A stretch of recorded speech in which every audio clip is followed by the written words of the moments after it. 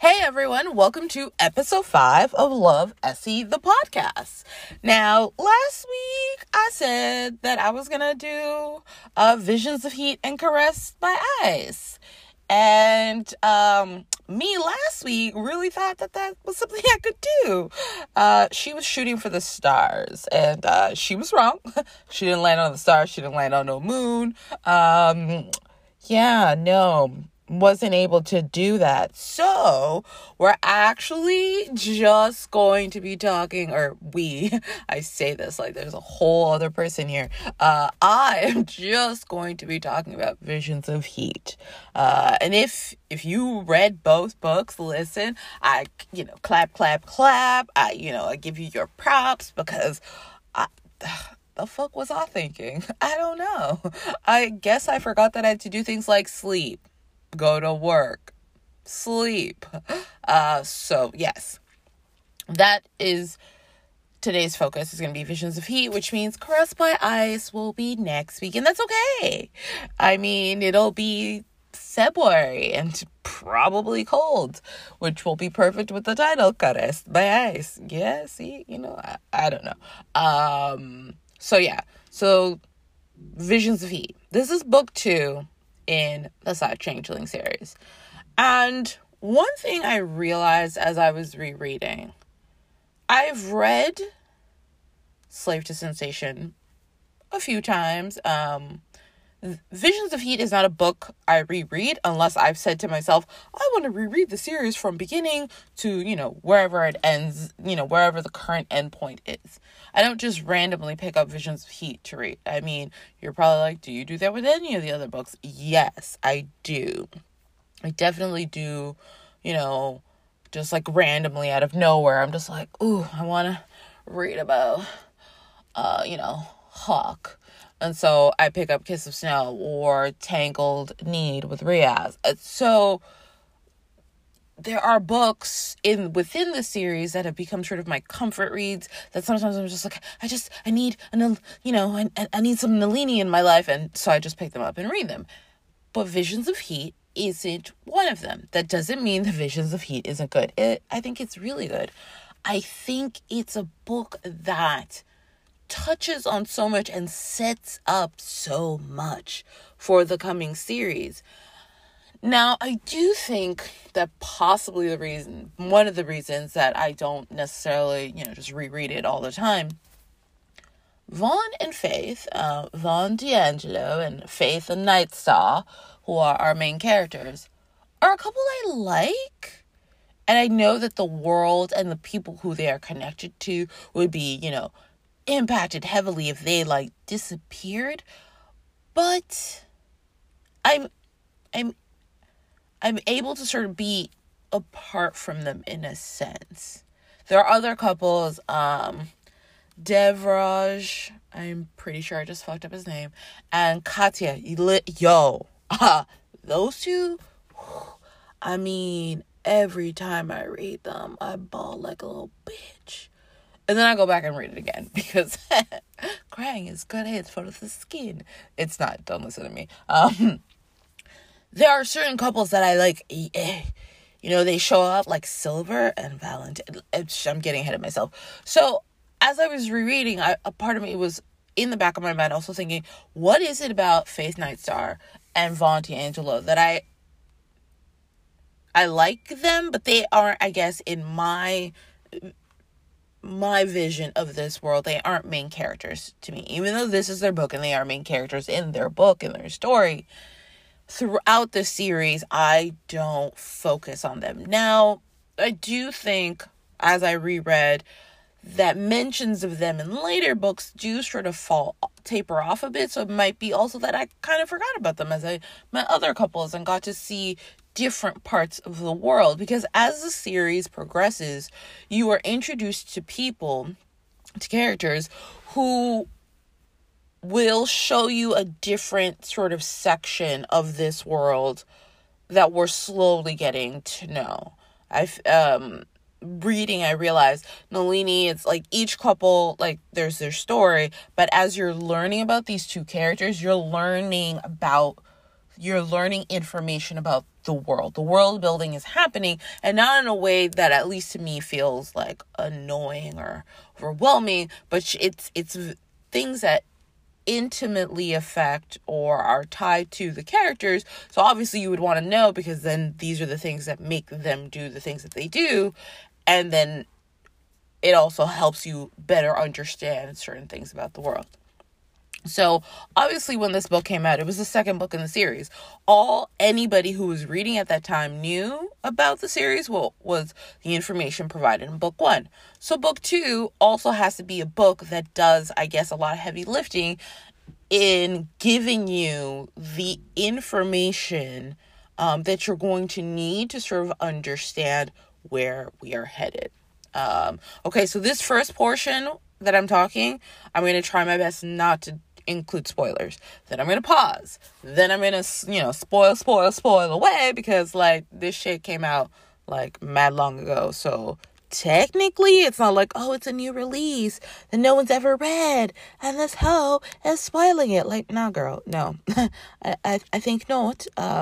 This is, what I'm looking at the copyright. It came out in 2007.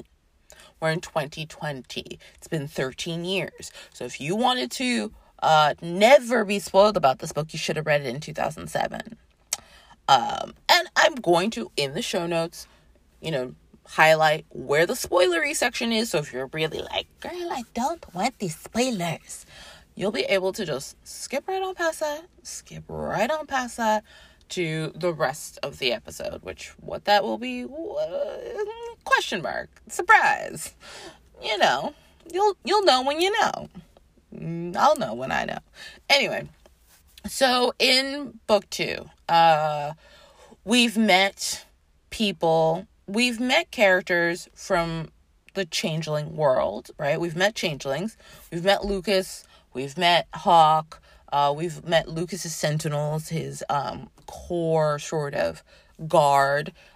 We've met a few, I think there's been mention of a few people in Hawk's pack, which is Snowdancer.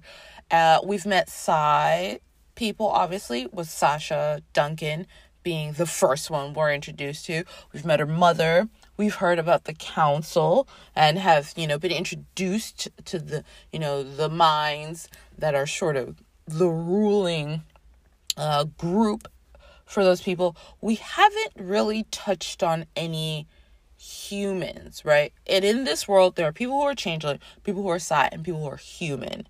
We haven't met humans yet. And in book 2, we still haven't met humans. So book 2, Vaughn is a changeling, and he is one of Lucas's sentinels, and Faith Nightstar is a Psy. Now, what we see in this book, our knowledge of what Psy can do, what Psy are capable of, is expanded. Because Faith is a different kind of Psy from Sasha, like completely different, like worlds apart, kind of, but not really. And so what she's able to do with her ability, means that we get to sort of see, oh, well, how are these people treated within the power structure? We are introduced to the concept of how Faith's family and people like Faith operate, which is slightly different from regular Psy. And I thought it was really interesting. This was a really random thing. But throughout the books, the way to sort of denote a familial pack is taking two words and putting them together to form one word, but like each word is the first letter of each word is capitalized. So for example, Dark Hunter is spelled as one word, but the D and the H are capitalized. Snowdancer spelled as one word, but the S and the D are capitalized. When we meet Faith, she's part of the Nightstar Psy clan, and so N and S are capitalized. Now, Faith aside, she's not changeling, yet that convention exists. So that's clearly just a random detail of the otherness of this world. It may look like our world, but it is not. So in this book, book one, Sasha had a lot to deal with. Emotion was definitely huge for her, and her grappling with walking away from the only people she's ever known, because in the current world, the three groups do not really intermingle. You have intermingling between human and changeling, but you have absolutely zero, non-existent intermingling between Sai and everybody else. So both Faith and Sasha are in a place where they have to make a decision. Do they choose the men who are their mates and walk away from everything they've ever known, or do they stay with what is known and potentially give up, something incredible? But it's also like they're being asked to make this choice when they don't even know what that means, because they don't feel emotions. So I hadn't really thought about this, but the way things like lust and desire and love are described when the character is Sai, it's overwhelming but then I think to myself, imagine back to the first time that you felt lust for someone or desire or feelings. But now that tends to usually happen, depending on your sexuality, around, teenage years. But imagine now if you were a fully grown adult and you had never experienced anything that even comes close, nothing like that. You hadn't experienced emotions, period. Not anger, not fear, not sadness, not joy. What does that do to you and your mind when all of this is going on? How do you handle that?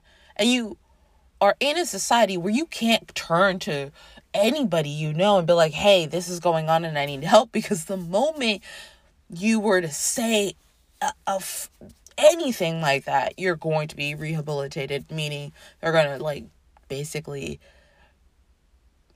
reduce you to, just above a vegetable, because you won't be incapacitated. You'll still be able to, have motor function and do things like sweep and file things, but your cognitive abilities and your actual power that you had is probably going to be stripped away.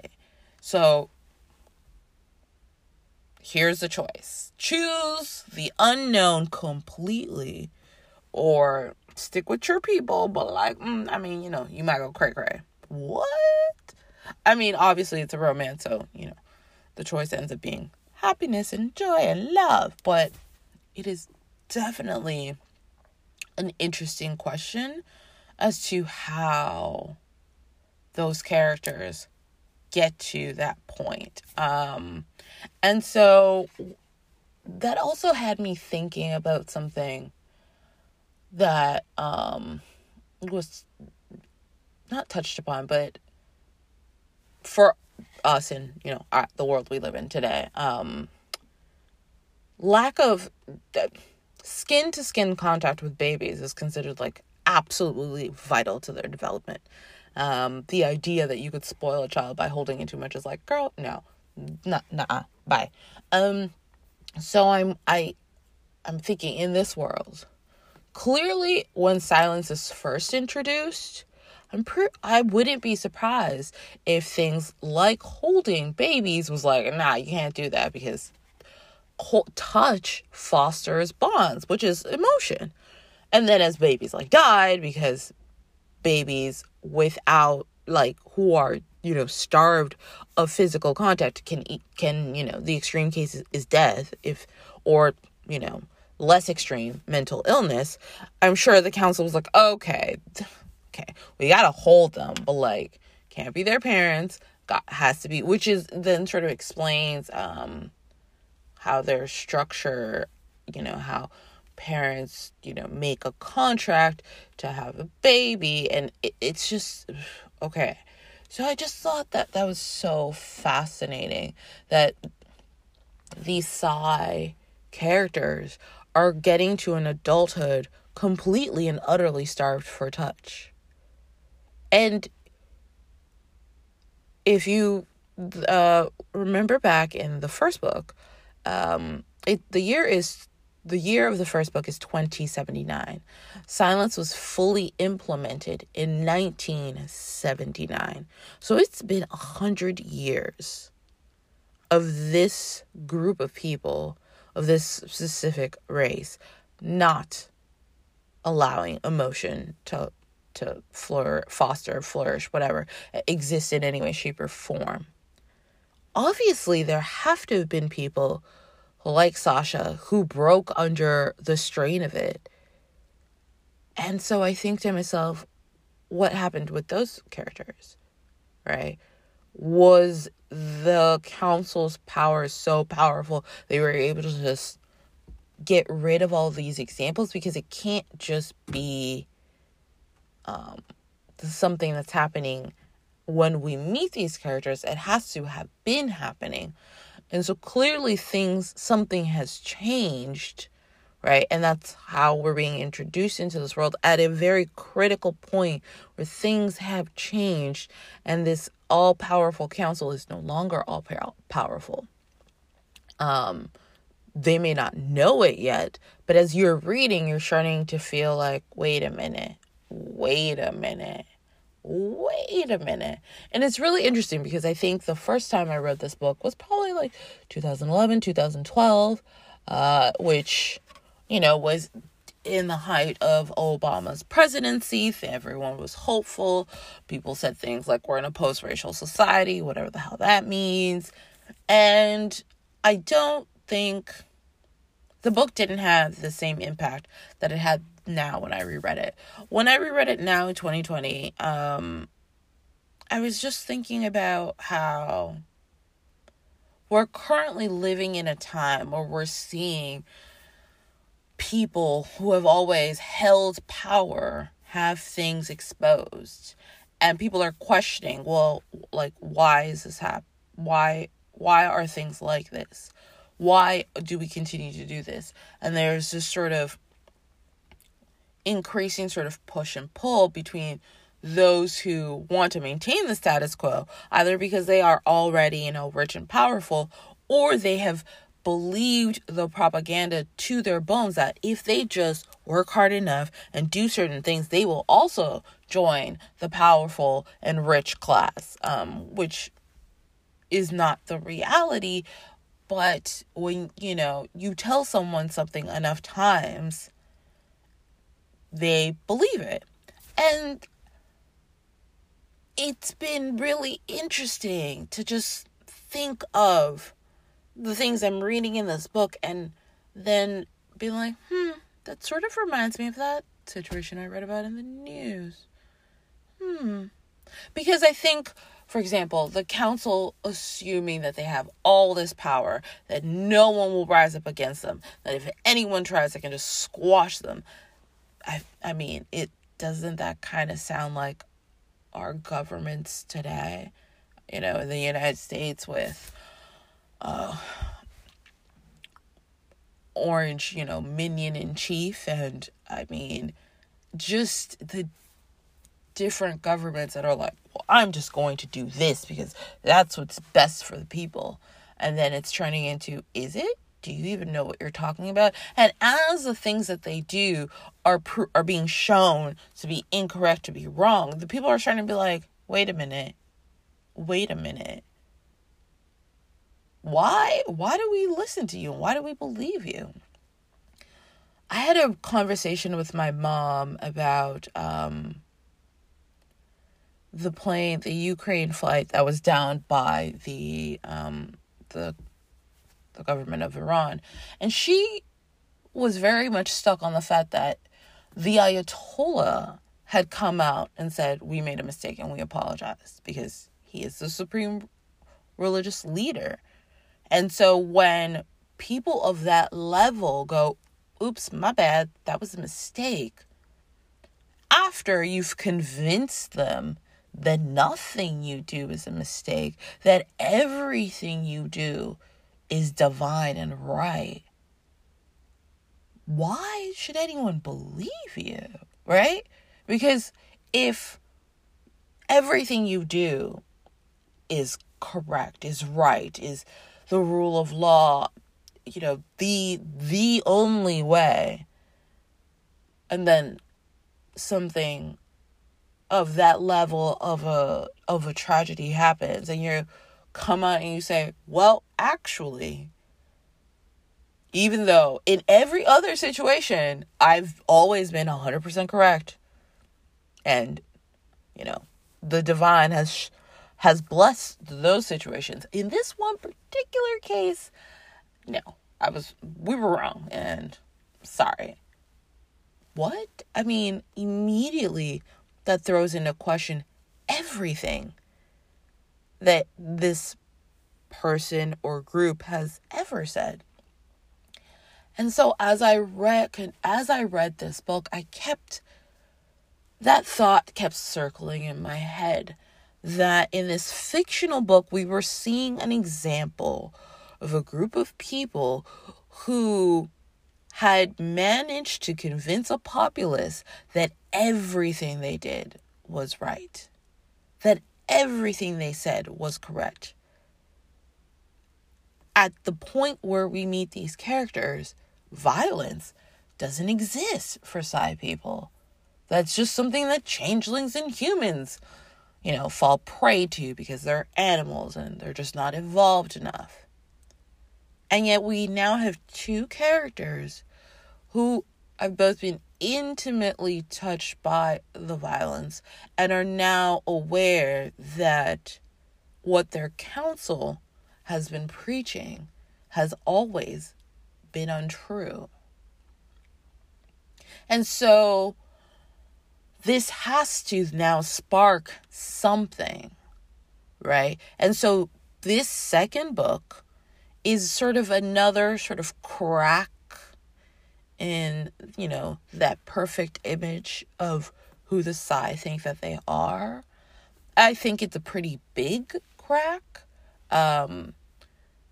Faith and Sasha are both cardinals, which are, in this world, those are people with immense, they are unable to quantify the level of their power because it's past their 10-point scale. And past that is like, we're not really able to measure. We just know you're hella powerful. So you now have two women who are who are at the top of sort of the power spectrum for their individual powers, who have defected. And, defected to live with men who are animals because they've both fallen in love with men who are changeling, from the same pack. So this has to spark conversation, and it has to spark questioning among the general populace. The general populace who, before these two examples, might have just been like, of course, whatever the council says is correct. But at this point, they're like, wait, hold up. Y'all have been saying my whole life that changeling people are dumb, and here are two powerful women living with them and not dead. What? So what else is a lie? And I think that we're only at the beginning of 2020, and I definitely wonder what other things will be exposed throughout this year, because that seems to sort of be the energy. The things are just coming to the light, whether or not people want them to. Regardless of what people want or not, it appears that the truth will win out. And so I do think that this is, did I think before I started this podcast that reading these books would have timely, it would be timely to the way the world is right now. No, not really. No. But as I'm reading them, I'm like, well, interesting. That kind of feels like this situation in my real life.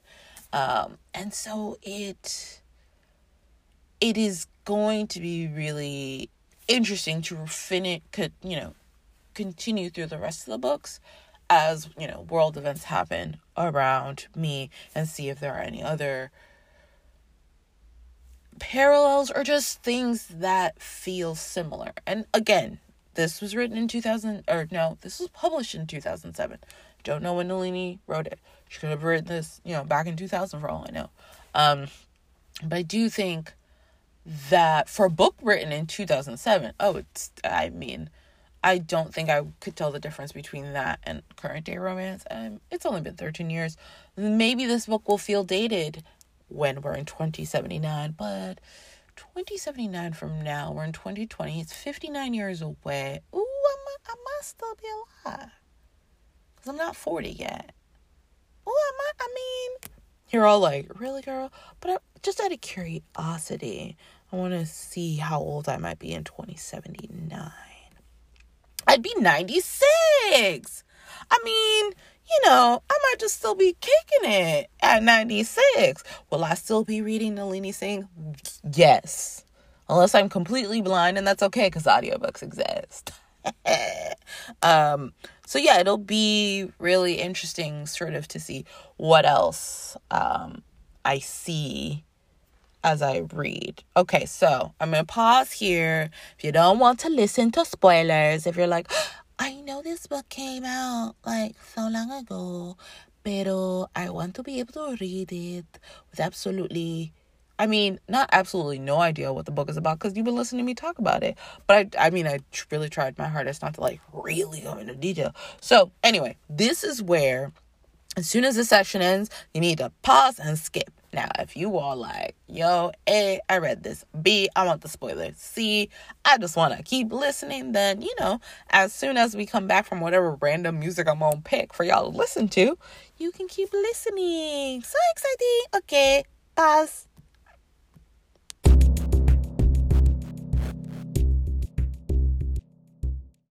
All right, so Faith is an F-Psi, letter F like Frank, dash PSY. And that means she is part of the Foreseer designation. These are people who can see the future. It isn't just, I point at someone and she looks at them and she's like, oh yeah, so she's going to be walking down the street and then a beam is going to fall out of a window, but it's actually not going to kill her because some guy is going to run and push her out of harm's way and they're both going to be safe. That's not how it works. And at this point in the story or in time, F-Psi only forecast for business. And what that means is F-Psi are only making business forecasts. If you're trying to figure out which way the stock market's going to be going, what inventions are going to have an upswing, have a downswing, whether or not your competitor is going to have an impressive year, a shitty year, all of those things are the things that the F-Psi are focused on, because it is about the bottom line. Yay, capitalism. So what I thought was really interesting is before Silence, so before 1979, F-Psi Foreseers foresaw whatever came their way, including, tragedies. So they saw death, they saw, suffering. I'm sure they saw, really great moments, but they did not just see business forecasting. Of course, with silence being implemented and emotion being removed, and that's in air quotes, I guess there is no reason to forecast for murder, right? Because we're all under the, illusion that there is no murder. Of course, there's still probably, crime amongst humans and changelings, but does like letting them know about that pay? It doesn't. So let's just focus on like forecasting things that are going to make us rich and richer. So Faith is a cardinal. She is the most profitable foreseer in her clan. And so because the F'sai are prone to insanity, because I mean, what must it do to you to consistently see visions of terrible things happening? They don't live sort of separately like other Psy do. As they become adults, they're still part of Psy clans. And those clans are made up of other family members or people who make sure that the Foreseer has everything that they need, because it's possible that they could go into a vision and forget to eat for 3 days, etc. So there are all these reasons that are given for why she is managed by her clan in a way that when we meet Faith, she's 24.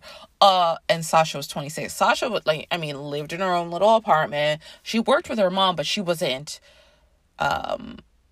monitored on a 24/7 basis. Faith essentially is. And we're led to believe when we first start reading that this is for her safety. This is to help her. Now, I say that we're led to believe that because as the book progresses, you start to realize, is it for her, or is this a really great way to manage the F'sai so that A, they can continue to forecast so everyone else can get rich, and B, you don't have to worry what if they decide to walk away from forecasting for me or whatever. So because Faith's family line has had high incidences of foreseers, which we find out that they're like less than 1% of the population, and yet Faith's family has had like an F'sai every generation, if not two. And she's a cardinal F'sai, so she's not just a regular one. She's like, awesome. And her predictions apparently always come true unless something is done to circumvent them. So what that means is what she predicts will happen if nothing is changed between the time that she predicts it and the time that that event happens. And now if you change factors between the time you hear the prediction and the time that it happens, then the future is mutable. It is changeable. But if nothing is done, what she has seen will come to pass. So Faith's mate partner is Vaughn D'Angelo. He is a sentinel, which is, like I said, the highest sort of ranking for a soldier in Dark Hunter. And his story, whoo, girl, wow. And so it doesn't, at times I was like, but these two together, really? But then at other times I was like, yeah, no, that makes sense. Okay, I get it. And this is the second changeling that we sort of get a deep dive into his background. The first one was Lucas. And Lucas's story, he had loving parents who died trying to protect him. Like both his parents did everything they could to make sure that he wasn't killed. So clearly Lucas came from a loving family. Now, he lost it at a very young age, so of course that obviously affected him because he, lost his parents, heard his mother being killed, So it's not like he, his life was bringing out roses. No, but he came from a family that loved him and a pack that was willing to do whatever needed to be done to save him. Vaughn does not have that kind of upbringing because Vaughn isn't originally from Dark Hunter. Vaughn is a jaguar, which is apparently in big cats, you can have jaguars tend to be darker in color. And so their fur is the same. I don't know. They explained it. Please read. But he is not from Dark Hunter originally. It's not like his parents were sentinels or, mature. No, his parents were other changelings. And Vaughn's backstory is that his mother and his father had him and a younger sister, had him, and then had another child, his younger sister, and weren't married, and then became part of a religious group that was, I guess, cultish. And Vaughn notices, at this point he's 10 and his little sister's 7, that one of the religious leaders is showing inappropriate interest in his younger sister. And as an older brother, as a jaguar, as a changeling, protecting your family is, literally at the top of everything you do. And so he acts out, and it gets to a point, and apparently he also gets other children to act out.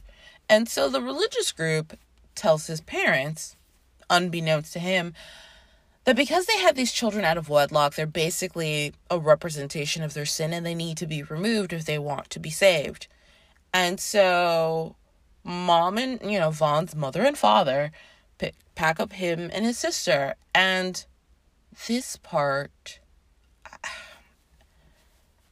was really difficult because he mentions how him and his sister were so happy because he thought that they were leaving for good, this terrible, awful place.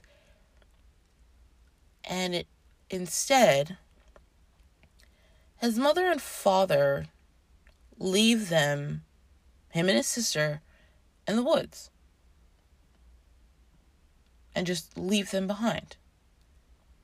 And as soon as his younger sister realizes what has happened, the shock of it is too much. And even though he's 10 and they have both shifted into jaguar form to try to survive the elements better, and he goes out and he gets food for her,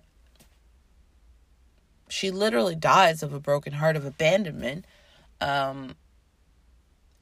And he leaves in search of, his parents, and is eventually found by someone from Dark Hunter, because it ends up happening that his parents were essentially on either close or on the edges of Dark Hunter land.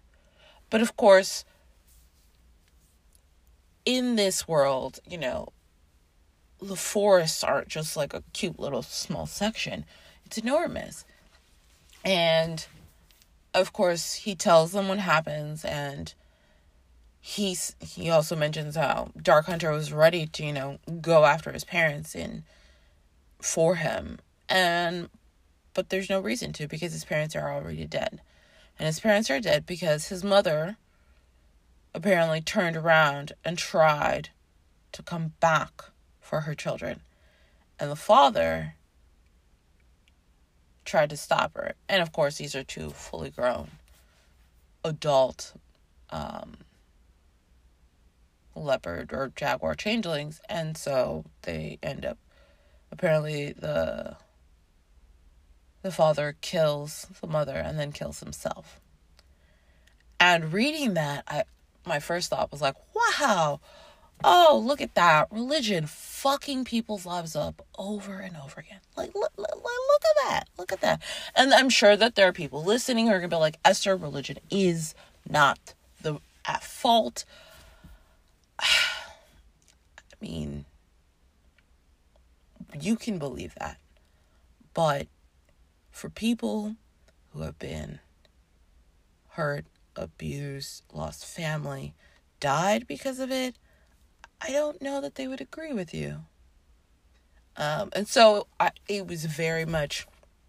So Vaughn is a changeling whose animal is really close to the surface because he spent quite a bit of time as an animal. And when he is spending the time as an animal, it's because he's been abandoned by his parents. So essentially the people he trusted to take care of him didn't. So that is broken. His sister dies. And of course he blames himself because it's like, well, maybe if I'd just done this or this or this, she would still be alive today. And so his animal is very close to the surface. Back to Faith. Faith is Forcier, who actually lives on a compound also on the edges of Dark Hunterland, which is something that is mentioned, that the Sai don't like living in nature. They like living in cities and apartment buildings, and of course changelings are like, ew, they like living in boxes stacked up on top of each other. So first question, why does Faith live all by her lonesome? Now, as you learn more about Faith, it makes sense. She's able to sense so much because she's a cardinal and she's so strong from everyone around her. So imagine if you lived in the city and you could hear everyone's thoughts. You would go cray-cray. You go motherfucking cray-cray. So, of course, you're going to move to the woods, especially if you can't hear animals. You're like, oh, thank God. I can just hear the chatter of the squirrels, but not their thoughts. And so Faith is a Sai who's lived in isolation, who has been forecasting since she was 3, who honestly believes that everything the Sai Council has ever said is true, and is not, that she will at some point, fall prey to the insanity that F-Sai all end up falling into. And she meets Vaughn, and then a bond begins. And it's interesting because this is a man who is very tactile, and he's now falling for a woman who's like, girl, touch what? If you don't back the fuck up. And so I think that Lee does, do a very good job of the process that has to happen for Faith to be able to accept and be able to be what Vaughn needs. But it is definitely a process in a way that, which is also very, very different from Sasha, because Sasha is an Eastside, an empath. Emotion is literally the bedrock of her power. So as we realize, as we read, emotion has never not been in her life. It's been covered up or whatever, but whereas like that isn't Faith's sort of story. Now Faith also has a sister who is killed. And Faith, because of her power, is able to see in vision form what happens to her sister. And at first, she isn't really clear that what she's seeing is real until her father informs her their sister has passed, and she's like, randomly asks, like, well, how? And he mentions, oh, this way, which is exactly what she saw. Now, what's really interesting is that Faith sees what the killer can do. And yet it isn't until very close to the end of the book that Faith understands that the killer has to be also silent like her.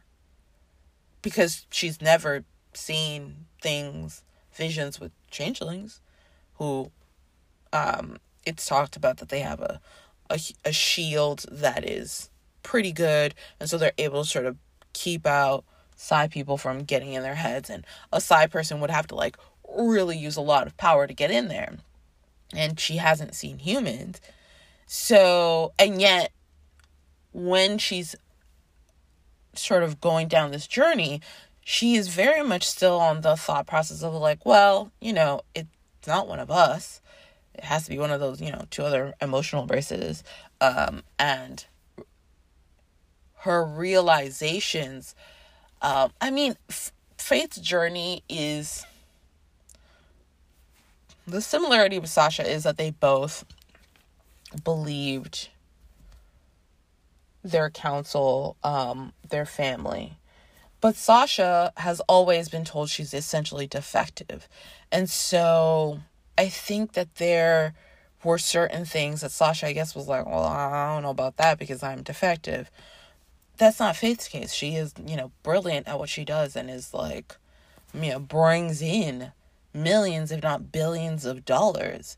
She is, in the book, she is on the short list for the next council position because the other counselor, the serial killer one, was killed.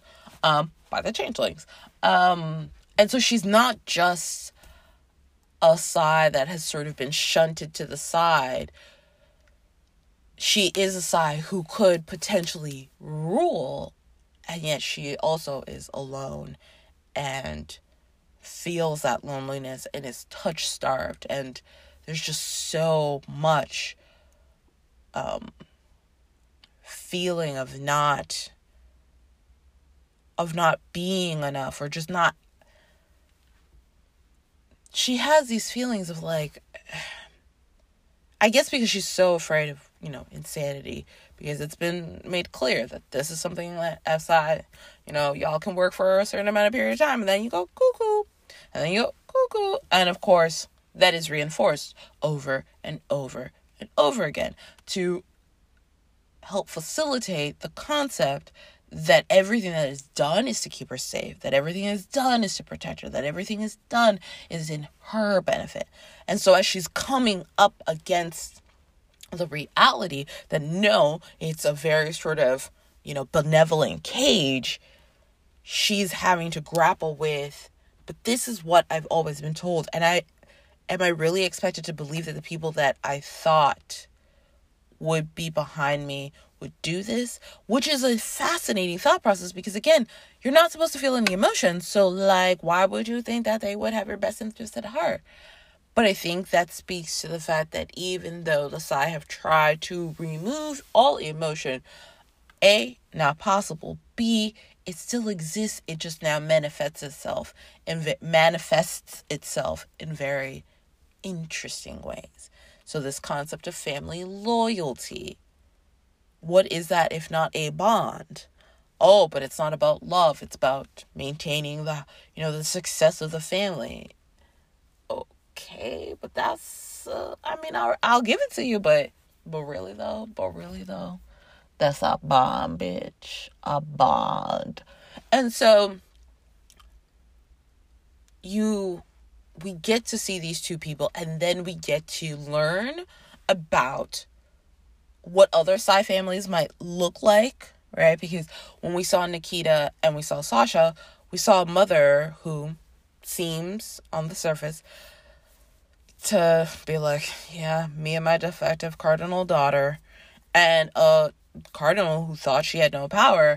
And so in some ways, she was able to leave all that and end up with a man who knew love at one point from parents, but lost it. Now we're meeting a man whose parents were, trash, hot garbage. I mean, who knows what might have happened if Vaughn's mother hadn't died, or the father had been like, you're right, this is kind of dumb for us to leave our children in the woods because they represent our sin. What, girl? Let's go get our kids. Who knows what might have happened, and who knows what kind of man Vaughn would have been. But that's not what happens. So Vaughn is a man who didn't grow up with that.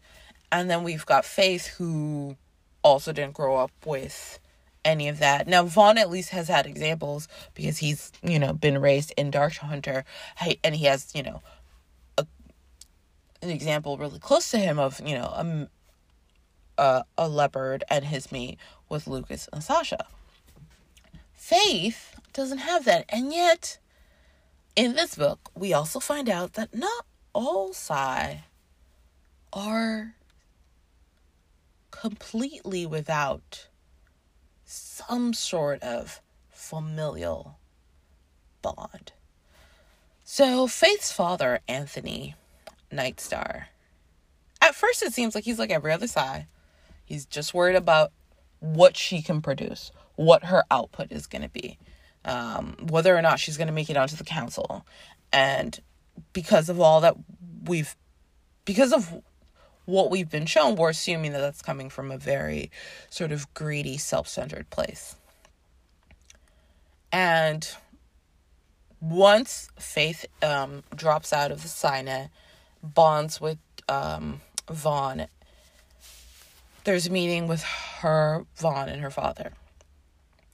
And because of what she's seen, what Vaughn and the other members of Dark Hunter have been telling her, she, like us, the reader, are assuming that her father, similar to Nikita, is going to be like, well, all right, lost this one profit stream, got to figure out how to fix that.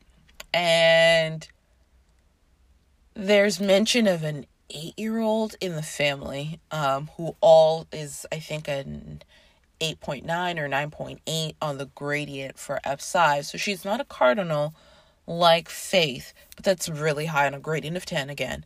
And so she's kind of like, the father's like, she's like, I'm so sorry, like how much money and jobs I've cost. And he's like, none. The money isn't going to be changing. And she's kind of like, you're going to have this 8-year-old doing this? Like, that's not, like, oh my God, now the guilt of like, I've condemned this poor 8-year-old to like the same sort of hellish life I had, even if she's unaware that it is hellish. And he's like, no, you're going to continue to foresee. And it's like, skirt, what? And he's like, I just, let the council know that, like, if they come after you, then none of the businesses that are on her waiting list to get a forecast will pay their taxes. And that's not, like, small chump change. That's money. And so, of course, she's kind of looking at him like, wait, what? And her next thought is like, oh, to keep the money. And so she says, she sort of throws a pot shot at her father, like, you didn't care about my sister. The sister she didn't know because they weren't raised together.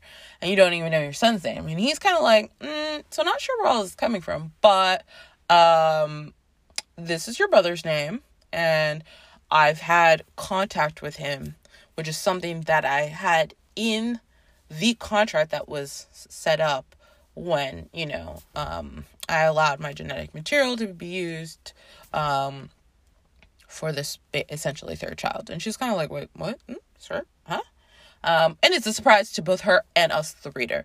I feel like there are certain points where there's sort of a hint, but to me, at least, I know the first time I read this, I didn't get it until that point, that Anthony is Psy, but Anthony's like, what I will not do is allow my people to just be misused and mistreated by the council.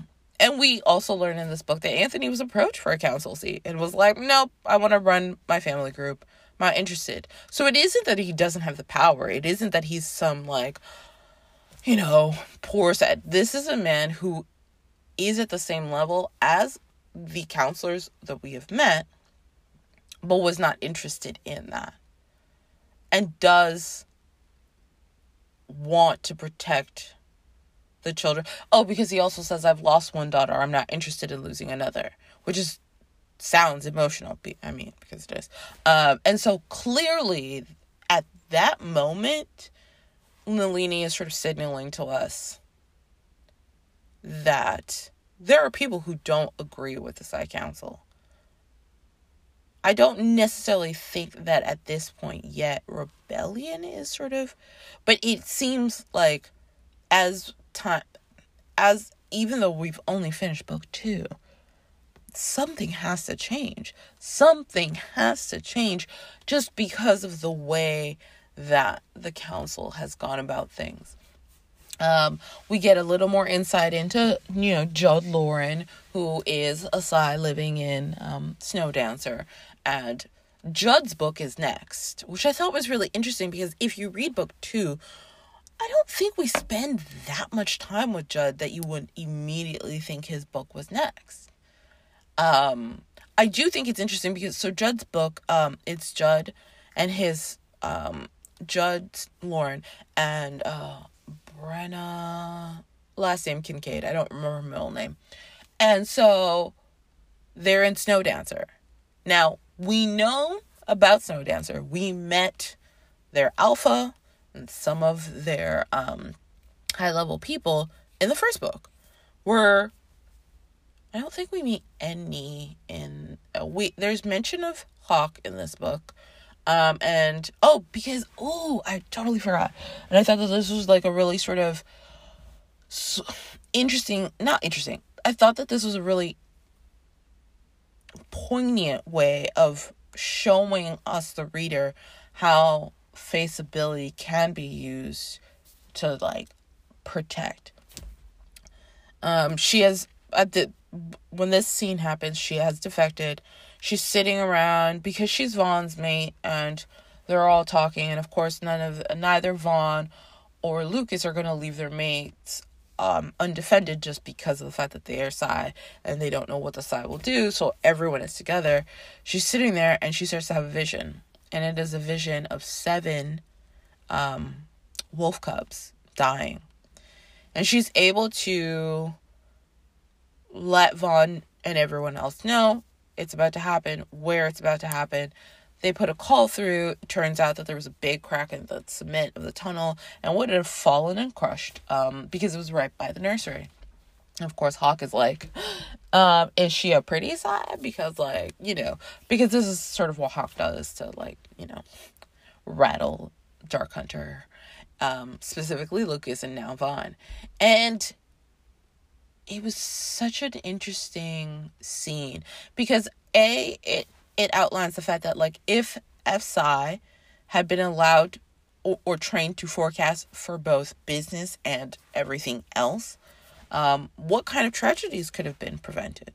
What kind of things, for example, serial killer homeboy killing all the changeling women, or Lucas's parents being murdered by that rogue pack. It just, what are the things that could have been prevented and weren't because a group of people decided that it's not profitable to prevent that, so we're just going to focus on what is profitable.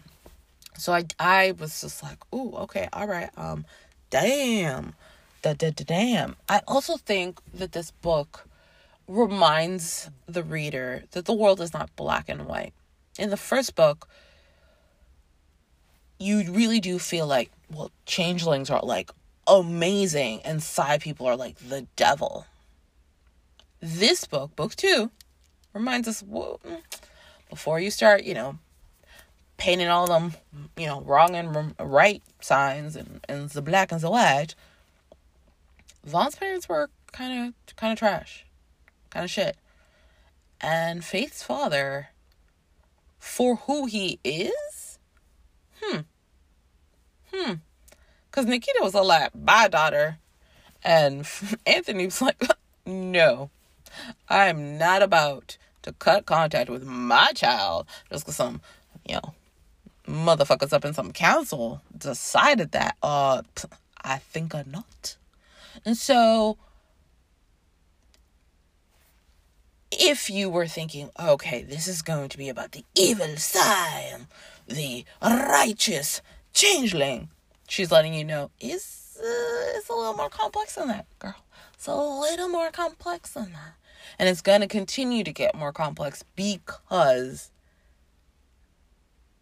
that is, you know, sort of reality. Nothing is just cut and dry like that. Nothing is just like, good, bad, nothing else. There is black and there is white and there is millions of shades of gray. Millions. And so book 2, I think, does a lot of work. I mean, we meet the Netmind, or we'd heard about the Netmind before, but we actually meet her because Faith is able to communicate with her.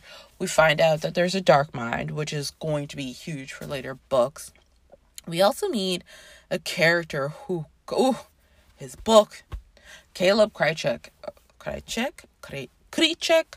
I've always said Caleb Krychek, so I'm going to continue with that. Caleb, talk about motherfucker morally gray, if not like charcoal. He's gonna get a book, Shards of Obsidian, but that's a little, you know, that's a ways away. We're not quite there yet. So we meet Caleb. We start to see that the council is not all-knowing. I mean, if you didn't get that from the first book, you definitely get it from this one. And it's going to be a ride because all the questions and all of the different things that are happening in this world. And then just the interesting thing about these sort of neural networks having their own sentient sort of guardian or librarian, so to speak. Or maybe not librarian. Just sentient being that exists within the framework of the network. And what all of that means. Because I do, specifically with the case of the killer that Faith could see, and the example of her aunt who had gone insane. The dark emotions are spilling out in any way that they can. And if that means that their voice comes out in violence and murder, in insanity, then so be it. It's very much, a child being like, I need attention. And sometimes the child asks politely, and sometimes the child has an insane temper tantrum. Now imagine if the child was grown and, could kill people. That's what this sort of, that is what I think we're starting to see in the series. And also the fact that, this opens up the question because, again, if Sasha and Faith are touch-starved, that means other Psy at some point were touch-starved. What happened to them? Have they been rehabilitated? Have they been murdered? And what is different? Because when Faith is trying to find out information about the killer and this, that, and the other in the Psynet, she's hearing conversations that clearly are conversations that are, that an all-powerful council would probably squash, and they aren't, and they don't seem to be aware of it. And so, of course, she sort of is like, how are they not aware? Because I think that, bringing it back to my conversation about where we are in the world today, I think it's that question of you've been led to believe that certain people in certain positions know everything or have intelligence. Not just they are smart, but have access to information. So when they are making decisions, when they are making pronouncements, when they're acting and moving through the world in a way that shows ignorance, you start to question, well, wait a minute. You as leader are supposed to have access to all of, this idea that you're almost omnipotent, but you're not. So then, why exactly are you the leader? Why exactly are we listening to you? Why are we following you? Hold up. What are we doing? And that questioning, when people start being like, pero why? Pero por qué? Pero no entiendo. And don't worry, guys, this is not in italics. When that happens, there's going to be unrest until, the answers fully come out. And so this second book, to me, it's weird because it feels like a doozy, but I know that there are other books. I had emotional moments with this one, but I didn't break down sobbing. And there, what is the book called? I should know this because I am so enamored with this book. And as I had stated earlier, I reread it. I wonder if I reread it whenever I feel like a good cry. That might be, something that subconsciously I'm like, you need to let go of emotions. And I'm like, let me go and read, where is it? Blaze of Memory. I've read Blaze of Memory probably 7 or 8 times. I know how it ends. It's a fucking romance novel, guys. I know it has a happily ever after. And yet every single time when you get to that critical point, I sob like a motherfucker. Like, sob. Not even like waterfalls on my face. And so I do wonder, what is the difference between Visions of Heat and its story? And I'm able to read it and enjoy it, but it doesn't have sort of that emotional, like, gut punch. That was me punching my own hand for, emphasis. And then a book like Blaze of Memory, which, I mean, you went in and you ripped out my heart. I mean, she puts it back in pretty quickly, but damn, it hurts. It hurts so much. I don't like it. That one and Silver Silence. And I have made the mistake of being on the train and reading these, and I'm just like, someone's about to be like, ma'am, are you okay? And I'm going to have to be like, just reading a book. And they're going to be like, the fuck? A book is making you sob like this? Okay. I mean, I don't want to read if that's what reading does. So yes, this is really, this book needs to be read, I think, to really give you an understanding of where this world really is at.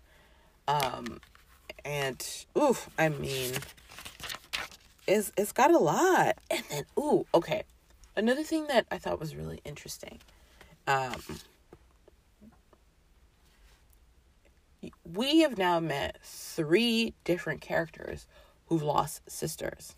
We met Dorian in the first book. That is the whole reason why Lucas and Dark Hunter try to get close to Sasha, Nikita, and the council, because they're trying to find out who killed Dorian's sister. You've got Vaughn, who lost his sister, and Faith, who lost hers. And I thought it was really interesting. Like, what is it about?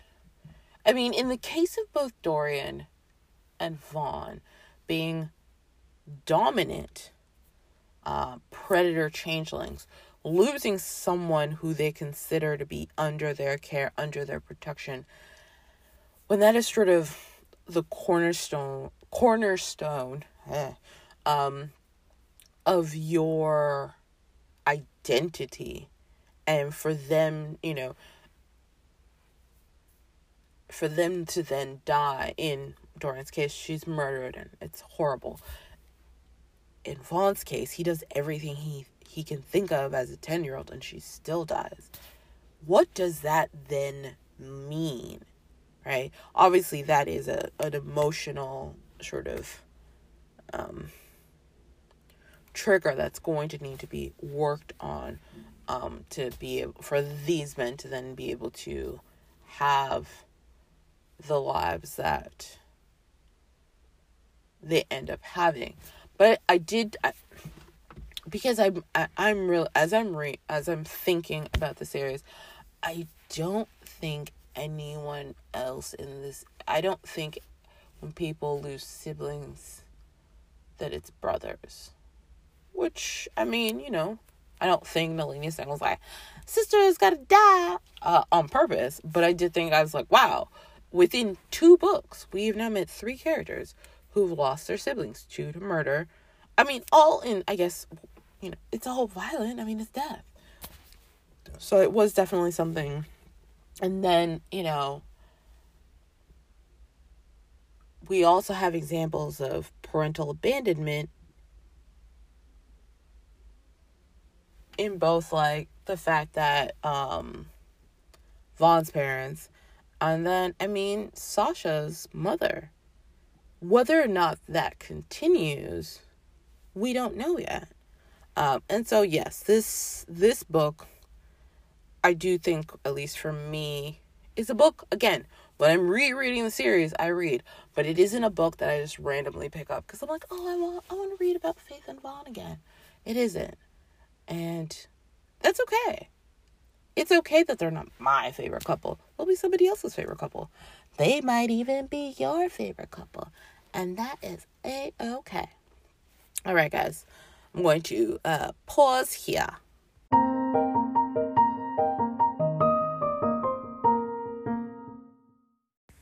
All right, so just one last little bit before I wrap up and let you guys get back to your everyday lives. I've been reading Forever Strong by Piper J. Drake, which this episode comes out January 27th, which means the book comes out January 28th, the day after. I'm not finished, but I'm almost at the end, and I'm really liking it. I got the arc through NetGalley, and it's my first time, reading a Piper J. Drake book, and I really like Zoo, and I don't know if it's Ying Yue, or I call her Ying Yue in my head. If that's not how you say it, please, send me a voice note or something, be like, so this is how you pronounce it, thanks so much. But I'm really loving the interactions. Zoo's dog Buck, I love him. I want one of my own, but I don't do his line of work, so that would be a waste. But I mean, if I could have a working dog like that, that would be awesome. But unfortunately, I'm not in a search and protect sort of field, so no. But yeah, I'm really enjoying it. It's it's kind of suspenseful, we don't know what's going on. There's questions, and they're dynamic. I like it, because she's there's a lot going on, but she's not all I'm just gonna cower in a corner. She's very much okay, well, so now what do we do? How can I help? And I've enjoyed it a lot, so I'm going to have to look into the rest of the series, because I'm this is a good one. I like, yes. Next week, I'm going to be doing Caressed by Ice. That'll be February 3rd, which is also the day that Hearts on Hold by Cherish Reed is out. I'm pretty sure that's also the day. I may go check my notes and be like, motherfucker, I was wrong. But I'm pretty sure I'm not wrong. Anyway, that comes out February 3rd. I will also be doing on my blog, La Bessie, I am on the blog tour for Ruby Lang's House Rules. And so if you want to see an excerpt of the book, check out the blog. There'll be a link in the show notes. If you usually get to the podcast through Linktree, there's a link to the blog there. But anyway, yeah, all that information is in the show notes. So yes, next week, Caressed by Ice, which is Judd and Brenna. So we're going to, I was gonna be like, does this spoil this? No. It's still Psy and Changeling pairing, but now the Psy isn't female. And we're gonna get to know the wolves. So if you like wolf shifter books, if you like werewolf books, wolf shifter books, if you were Team Jacob, the only correct team on Twilight, I think you might really like this. If you're out there being like, no, Team Edward, fools, no, it's always Team Jacob, okay? And we ignore whatever they tried to do with Renesmee. I don't even want to say her name. Ew, gross. No. It's always Bella and Jacob. I'm very disappointed. It's not what I got. But unfortunately, I don't have a time travel machine to go back and be like, Stephenie Meyer, I'm gonna need you to correct your book because it is wrong. I don't have that yet. I mean, if I ever do, hell yes, I'm doing that. And you're like, really, Esther? You're gonna time travel to change a book? Other things? Listen, what do I know about books? I'm about to, not no super soldier, but no, I was gonna say Robert Downey Jr. I meant Iron Man, because he was also not Iron Man. None of us are. Anyway, thank you so much for listening. I hope you enjoyed. If you didn't, please let me know. If you did, please let me know. If you can rate or review, please. You don't have to. I don't want you to be like, wow, and now she wants me to rate and review. Good Lord. Doesn't she know we have lives? No, but I'm just saying, if you can, that would be awesome. because like I'm hoping that you're enjoying this and having fun listening. And if you're really like, this is hot, nasty ass garbage and I don't understand why she keeps inflicting herself on my ears. I mean, you also have the option to not listen. Just putting that out there.